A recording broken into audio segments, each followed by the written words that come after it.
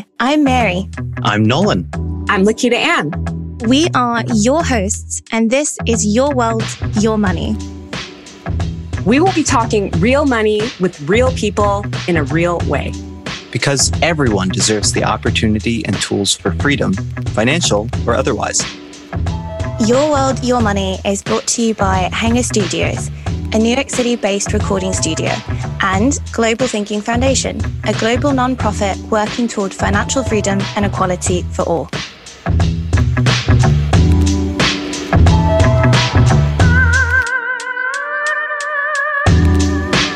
Hello, happy money people, and welcome back to Your World, Your Money. This is Austin, and I'm back with Lauren to continue our conversation about gender, sexuality, and money, and to continue talking about being queer in the workplace. That's right, Austin. Last week, we got to chat with an amazing guest, Terry Tan, about their experience being queer in the finance world. And today, we are excited to keep diving into the barriers of being queer in the workplace with Dr. Nicholas Salter. Dr. Nicholas Salter, PhD, is an assistant professor of psychology at Hofstra University. He received his PhD in industrial organizational psychology from Bowling Green State University. IO psychology is the study of psychology applied to the workplace, helping people perform better at their jobs as well as enjoy their jobs more. As a director of the Workplace Inclusion, Leadership, and Diversity Research Lab, his research interests explore issues of diversity and inclusion of all kinds in the workplace, including gender, race, sexual orientation, and intersectionality, among other topics. In what ways do underrepresented populations experience the workplace differently? In what ways are their experiences similar to majority populations? He is also particularly interested in the unique experiences of minorities in leadership positions. Dr. Salter strongly believes in the importance of outreach and working with the community to make research meaningful in the working world. He has been invited to speak to multiple organizations about diversity, equity, and inclusion, and is a regular contributor to the Fisher Leadership Initiative blog, where he posts about how organizations can use research to better their work. He has also served on various Society for Industrial and Organizational Psychology committees, including the LGBT committee, as the chair of the research team, and currently as the member of the Committee for Ethnic and Minority Affairs. He and his students regularly present at national conferences such as PSYOP and Academy of Management, as well as publish in various scholarly journals and academic books. Hi, Nick. I'm so glad that you're here. You've clearly done a variety of different things, all in relation to the queer community, which is really exciting, especially hopping off the call with Terry and diving into this one. Do you want to introduce yourself, or if you have anything to add to that introduction as well? Yeah, no, I think that was a pretty impressive introduction. I think it makes me sound a lot cooler than I am. I'm just so happy to be here. Just like Austin said, my research is on diversity and inclusion. I'm a professor and I teach classes on diversity and inclusion.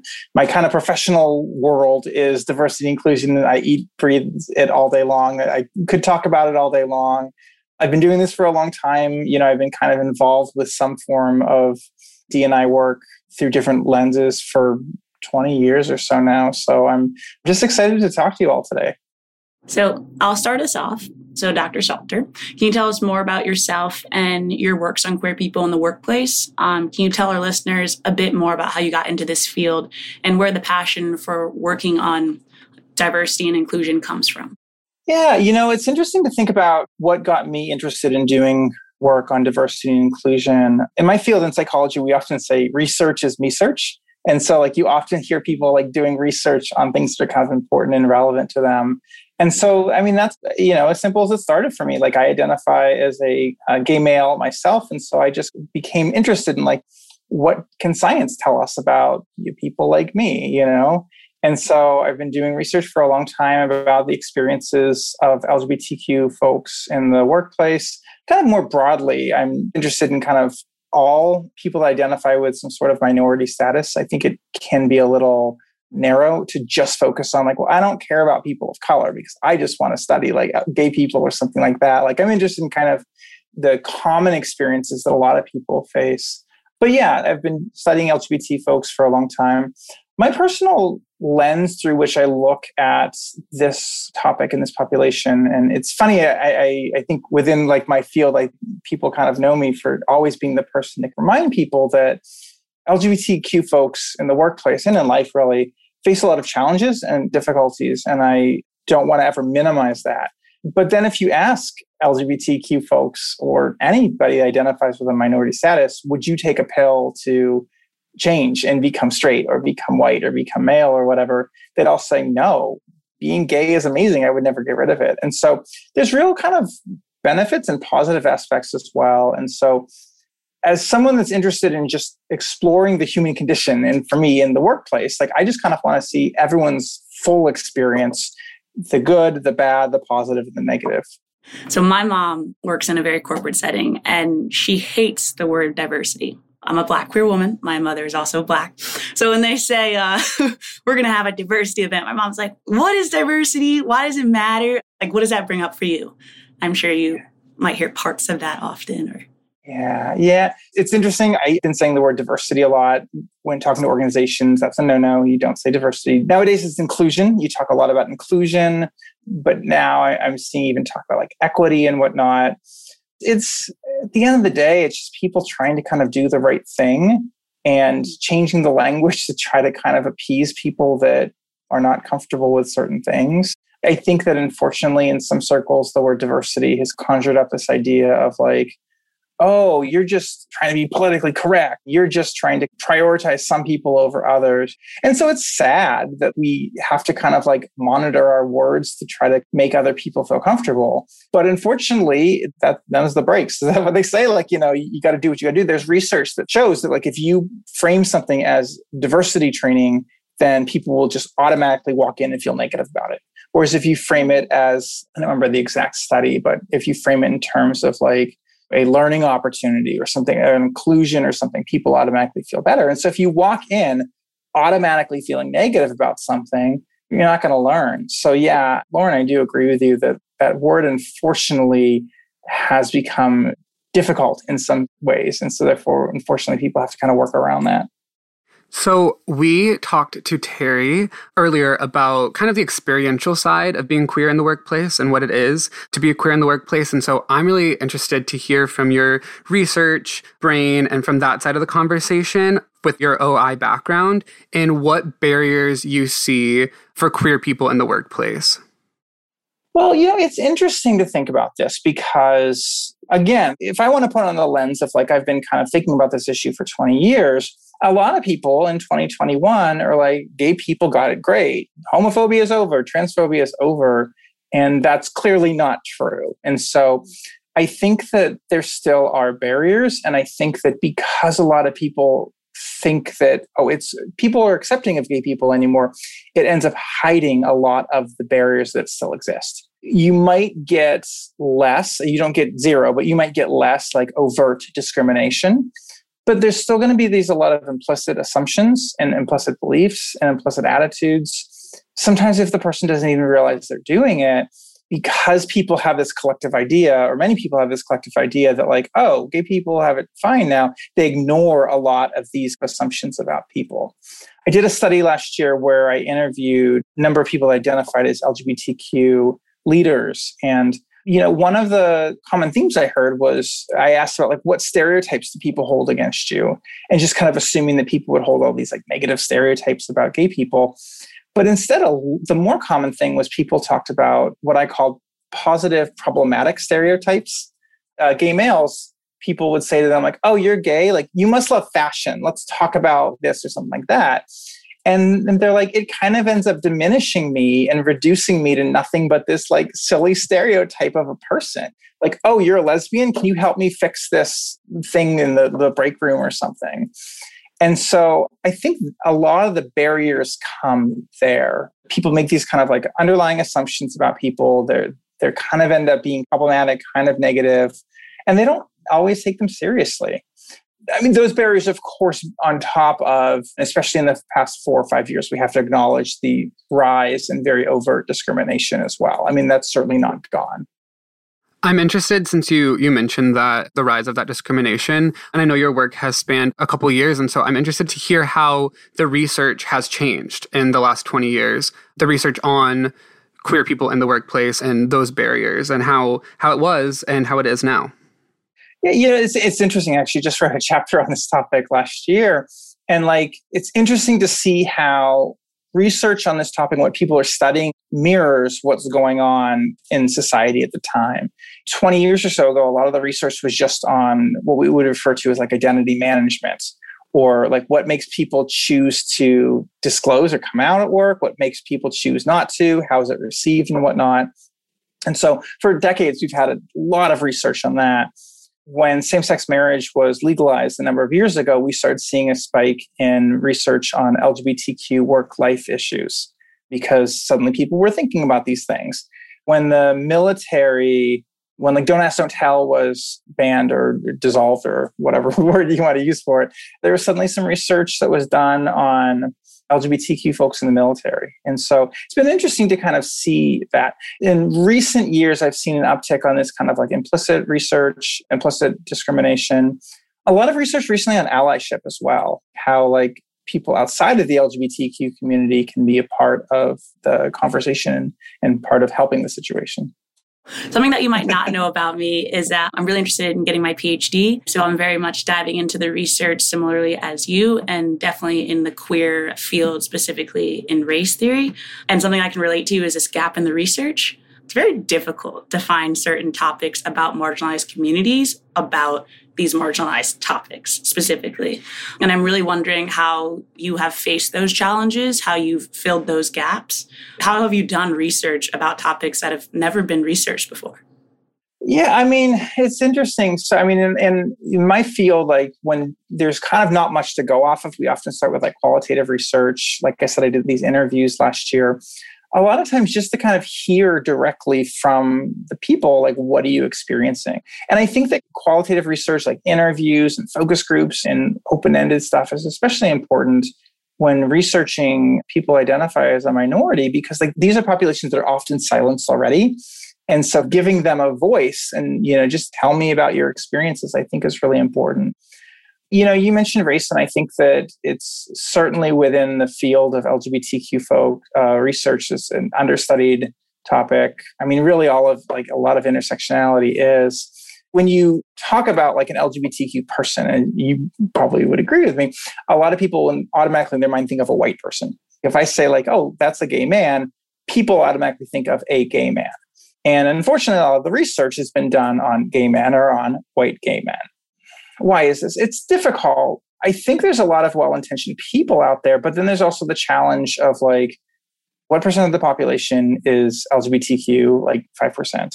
And then what percent of the LGBTQ population identifies as like a person of color, certainly under 50%? It just becomes like a small sample. And so therefore, just for like finding the right population, it becomes difficult.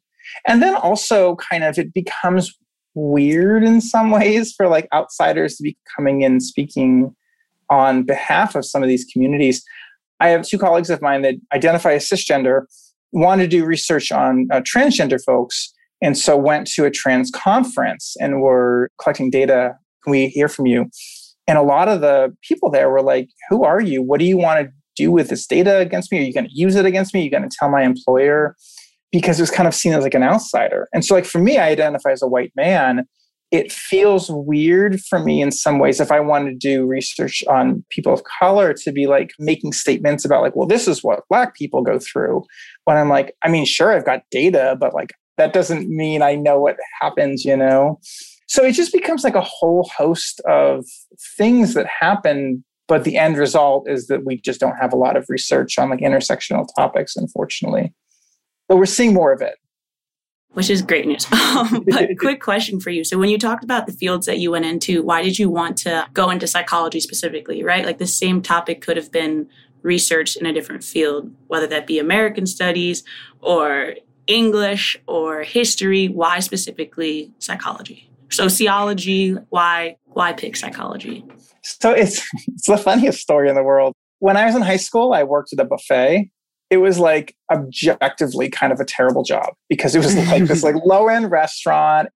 When you work in the buffet, you're just stocking food all day. So like I always smelled like food, like even when I left. The customers were so mean and they just yelled at you all the time. They really did. They're like, why don't we have any broccoli here? You know? But like, I cannot tell you how much I love that job. My best friend from high school, we both worked there and we both still talk about it. And until it went out of business a couple of years ago, whenever we go home and visit, we still ate there. We used to make jokes among the people like, would you get the name of this restaurant tattooed on your forehead for $1,000 or silly stuff like that? And so like ever since then, every job I've ever had, I've always kind of liked it. I just am the type of person that likes working. And I've always felt like you spend so much of your time at your job. You spend more time at your job than not. If I can help people enjoy their jobs a little bit more, I will feel like I'm doing right by the world. I'll feel like I'm contributing something. So that's why I kind of entered the field of workplace psychology, because I've wanted to like go in to help people enjoy their job experience, maybe even just a little bit. I absolutely love that. Thank you. I feel like people spend so much time at work and doing their jobs. And so to be able to enjoy that and feel a sense of purpose there and a sense of belonging at work is so important. In terms of research, as we were speaking on that, and this potentially could be a gap in the research that needs to be filled, but is there any research specifically about money and about promotions? Are queer people being promoted at the same rate as their heteronormative counterparts? Why and why not? So there's research that kind of talks around that issue. And to be fair, I obviously off the top of my head don't know every study that's ever been done, but I suspect there's certainly not been much that explicitly looks at that, or there hasn't been any maybe, just because like it's hard to like get a sample of people that are going to talk about whether or not they got promoted, and then a comparison sample of heterosexual folks as well. But there's research that would kind of support and talk about this. So for instance, there's a pretty common theory in leadership research on gender called think manager, think male. And it's this idea that like, again, if somebody talks about a manager or a leader, the prototypical idea you have in your head is a male. So when like females come in and they're leaders, they just don't fit the implicit assumption that people have about leaders. And therefore, because of that, there's like a dissonance in people's minds, and they just feel negative about the woman because she's not the person they expected out of a leader. I've done some research that looks at how think manager, think male works among gay and lesbian leaders. What we found is we looked at like perceptions about gay male leaders, lesbian leaders, heterosexual female leaders, heterosexual males. And the gay males were viewed the worst. Even though they were male, people hold assumptions about gay men that they're feminine. And so therefore, the gay men were seen as feminine and they weren't fitting that leadership prototype. The lesbians were kind of somewhere in the middle. And I think because there's kind of a dissonance of like, well, you're a lesbian, so that makes you like a man, as like backwards as that is. But you're also a female, so I just don't know what to make of you. So they just fell kind of in the middle. But I feel like, okay, what I find difficult about this research is that it's so, I feel like you can so easily base it around stereotypes, right? There are plenty of gay men who are masculine and plenty of gay women who are feminine. And they often get left out in this conversation. So what do you think of that dichotomy of expression? Yeah. So, I mean, to your point, I will say that you're right. That's what the theory is about. It's about what stereotypes people hold about. But when people don't fit those stereotypes, it just further confuses people. So like a gay male that acts masculine or a lesbian that acts feminine, I mean, at the end of the day, sexual orientation does not dictate one's gender expression. So it kind of doesn't matter. But when gay men act masculine and lesbians act feminine, it can further confuse what people expect of a gay man or a lesbian. That confusion, of course, can lead to like, I feel negative about you and I don't know why. So it could be that, or it could end up being, well, sure, you're gay, but you're not one of those gays. So you're okay because you don't act gay. Or you're a lesbian, but like you still look like a woman, so you're fine. And that's super problematic. That's really, really problematic. And again, that goes back to what I was saying before of the barriers of people aren't saying, I don't like gay men, saying like, oh, no, I don't mind gay men as long as they don't act too gay and you're one of the good ones, so you're fine. Like that's just as problematic, even though the person thinks they're being better, I guess. From a psychological perspective, what is that next step? So after saying, you confuse me and I don't know why, and then you think negatively about that, what is that next step, specifically in psychology, right? Like if this is your work, this is what you study, what is that next, the level up after we get past that barrier? what is the next thought that should be happening, whether it's people of color, marginalized communities, or if it's the people who are interacting with these marginalized people. Yeah, I mean, so there's this theory in social psychology called like the contact hypothesis that research shows that like if you have contact, and to be fair, it has to be positive contact, but like if you have positive interactions with somebody who's different than you that you feel negative about, over time, you just feel more positive about the person. We say the classic story in like my undergraduate classes, they'll talk about like, my grandfather is a racist, but then once he got to know people of color, he goes, oh, they're not all that bad. And as like sad and problematic as that story is, it kind of shows that like just spending time and getting to know the people can help. So I think that's one strategy. Another strategy that I've seen people talk about in my research is, and again, I don't love the strategy, it's problematic, but like a lot of these people that identify as minorities just saying, I focus on my work and I make sure I'm amazing and awesome in my work so that nobody can have anything to complain about me. And it sucks because that means that like these LGBTQ folks, these people of color, these whoever are being held to a higher standard. There's research that shows, there's a study I can think of that looks at a white manager versus a black manager. And if they make the same mistake, the black manager is dinged for it and thought of like as like, oh, he's a bad manager, whereas the white manager is thought of like, oh, it was probably not in his control. And so I don't love the fact that a strategy for minorities is often just kind of like be the best worker you can be so that no one can hold it against you, because that's not fair. But that is a strategy a lot of people do. Yeah, I think in this conversation about our expression as queer people confusing others in the workplace specifically, I think it also can be seen as a challenge because we are challenging those stereotypes. We're challenging the patriarchal structure. If I walk in as a overtly queer man wearing a feminine outfit and expressing in a typically feminine way, I think that is something that Terry spoke on as well, about speaking about how we dress, how we express. What are some of those conversations? And kind of to piggyback off of Lauren's question, if you are a queer person in the workplace and you can feel that expression and that challenge is being pushed back against, what are some active things that you can do in the workplace? Gosh, that's a tough question, isn't it? Right? Yeah, I mean, I think to your point about if you are expressing yourself and you are masculine and you're feminine, you know, and I think that it just continues to cause confusion. The thing that's striking me is just the mental taxation, the difficulty of, like you said, having to like push back and having to challenge people. You know? For sure. I've been challenging people for 20 years. I like that, but I also know how exhausting it can be to always have to be the one to do that. And especially when it's not your fault. You're not the one that's backwards or in their thinking, you know? And so you shouldn't have to be the one to clean up that mess, you know? One strategy could be educating people, educating the people around you.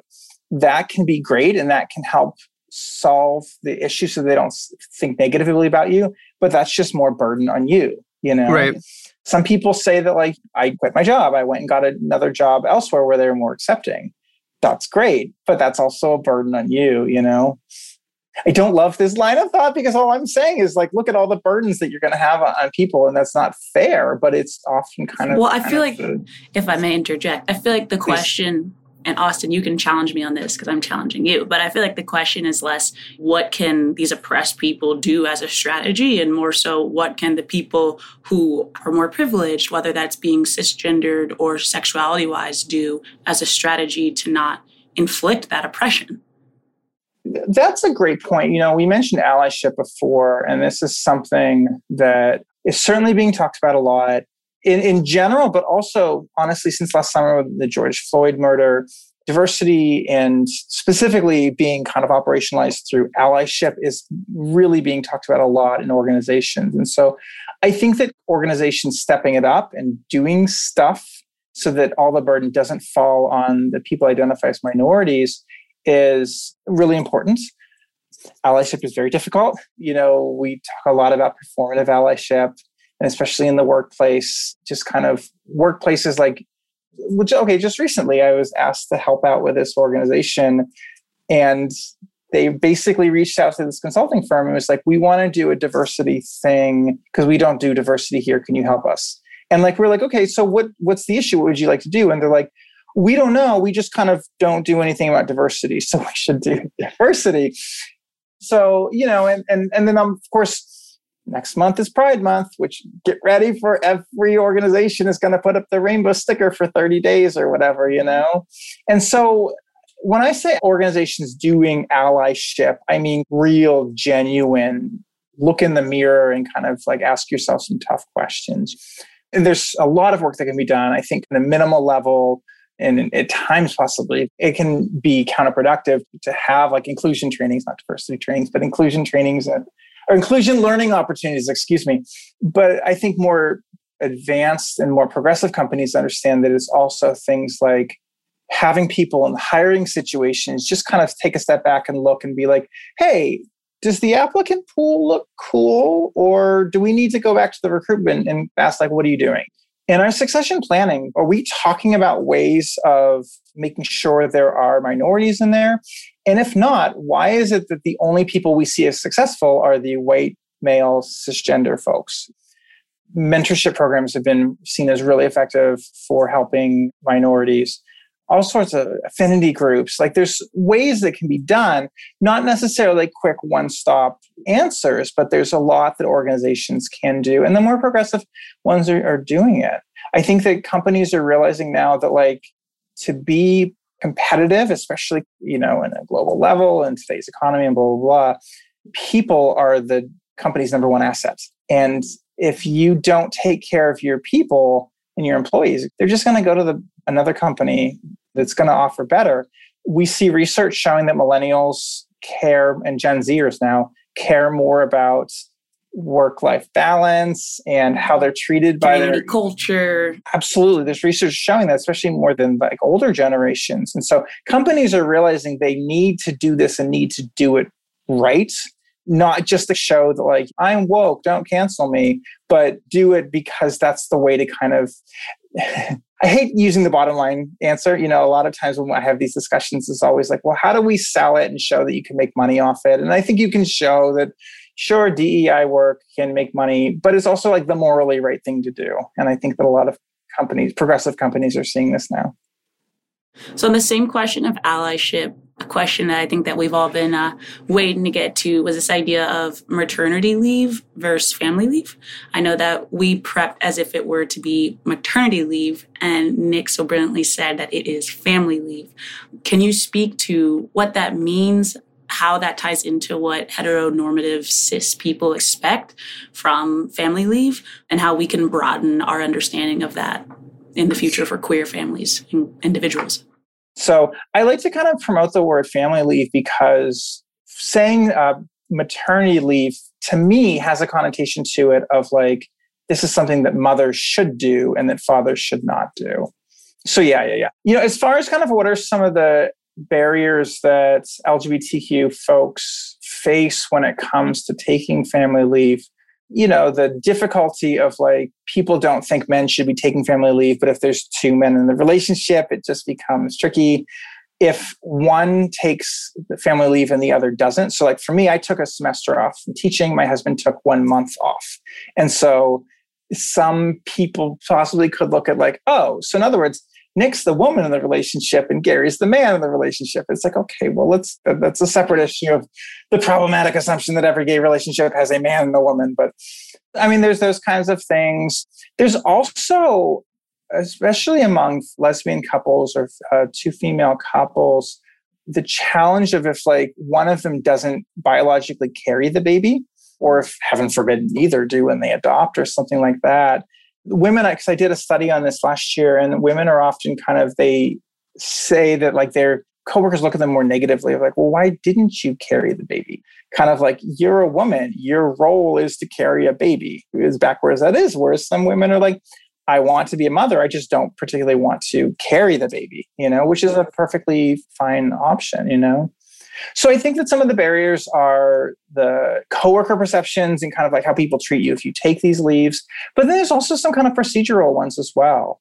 And so where I worked, the leave was very generous for people that adopted, or we went through surrogacy, that granted me, I don't remember how many weeks I took the whole semester off, but only part of it was through the specific leave. But it was a lot of time. But some companies, so like my colleague of mine, she had at a different institution, not where I work, she had like 4 children of her own and then decided she wanted to adopt a 5th. And at her organization, when you adopt, you got 1 week time off. And she's like, you can't bond with a child.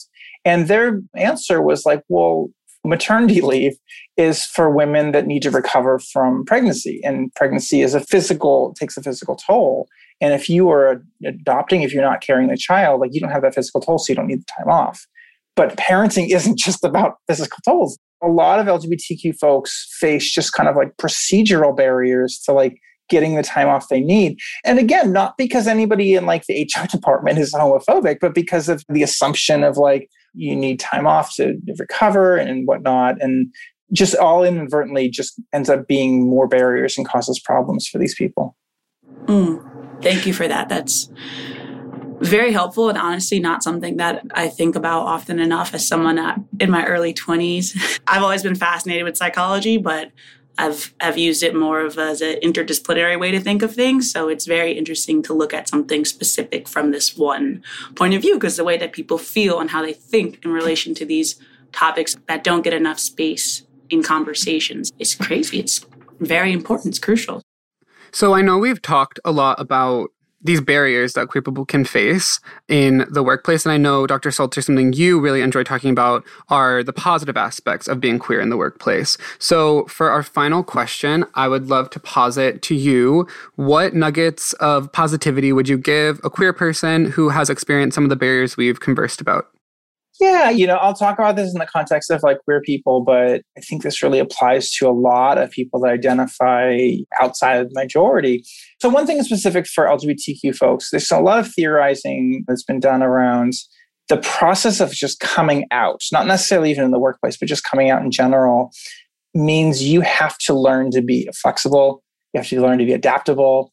You have to be interpersonally savvy. You have to be able to like walk into a conversation with a new person you've never met and instantly read that person, decide like, can I come out to them or not? And if not, you have to kind of manage the way you talk to like make sure you play the pronoun game. So you never mention he or him or she or her when you're talking about your partner. So they never find out that you're gay. You need to make sure that you monitor what you said you did over the weekend. You can't put up pictures of your social life on your desk or something. And so there's a lot of suggestions that enhancing your skills, your interpersonal skills and your flexibility and your adaptability can pay off in the workplace, because like those are all skills that help you in a lot of situations in work. Like anyone that's flexible and adaptable at work is going to succeed and do well. I think that's one positive benefit that a lot of people see. A lot of LGBTQ folks that I've talked to also say that just they can connect with others. I think that if you're queer, you can, like, it seems silly to say, but like, oh, you're queer? Me too. Like you can kind of like hit it off a little bit. But a lot of also people kind of report that they feel like more of a connection with their heterosexual colleagues as well. Heterosexuals often they feel like, oh, you've come out to me. I see you as a more authentic person and I like authentic people. And so, I mean, obviously it depends on the colleagues and depends on the people, but like that can be as like a real connection point and a connection point for people as well. I think that just the positive feelings that can come from feeling comfortable with who you are. I know who I am. I'm not ashamed of myself. I'm proud of myself. That can just affect everything around you. Like people are drawn to people that are confident, people that are drawn to people that feel good about themselves. And people drawn to you, that can lead to benefits as well, and connections and networking and all sorts of things. And finally, also, I think a lot of LGBTQ folks, one positive they feel is they feel like the work I do has meaning if they're doing something to help other LGBTQ folks. The research that I did last year where I interviewed all those LGBTQ leaders, I mean, very few of them had jobs that were like, help gay people. But like, a lot of them just consistently said, Lauren's like, I want that job. Yeah. A lot of them talked about, I feel like some of them said it's a responsibility of mine. Some of them said it's just a cool perk of mine. If I see other younger queer folks, I can help mentor them. Or if I see heterosexual colleagues that are a little off in their understanding or something, I can educate them. And not necessarily in the like, let me sit you down and kind of like burdensomely, do all this, but just kind of like a quick correction or something. A lot of people feel like I did something good today and they feel good about that. I mean, like I said, at the end of the day, queer people often just prefer being queer and they like it. Somebody in my study last year said being gay is my superpower. And I think that it's important to kind of remember that, especially when we're presenting ourselves to younger people still in the closet. I don't love the idea of only presenting these sad stories to like people that are still in the closet and to think they're going to have to kind of look and be like, wow, it's going to be so hard for me when I come out. I want them to know that like, it'll be hard, but it'll be awesome too. It could be both, I love that. I think this is awesome. Thank you so much. Yeah, thank you so much for having me today. I really enjoyed this conversation. I'm glad you reached out to me. I could, like I said in the start, talk about this all day long. So thanks so much. Well, thank you so much for joining us today, Dr. Salter. It was such a pleasure speaking with you. For everyone else, next week, we will continue with our mini-series talking about queer and transgender healthcare and what are some of the discriminations in policy and healthcare settings that the LGBTQIA+ population are facing. If you have any thoughts or feedback on the episodes or ideas for topics we should cover, drop us a line at hi@ywynpodcast.com. We'd love to hear from you. Thanks again and see you next week. You've been listening in with Your World, Your Money. You can find us at ywynpodcast.com and stay updated on Instagram at Global Thinking Foundation USA. Be sure to rate and review us, and you can reach us with questions or thoughts at hi@ywynpodcast.com. Our thanks again to Hanger Studios and Global Thinking Foundation. Thanks, friends. Happy money making. We'll see you next time.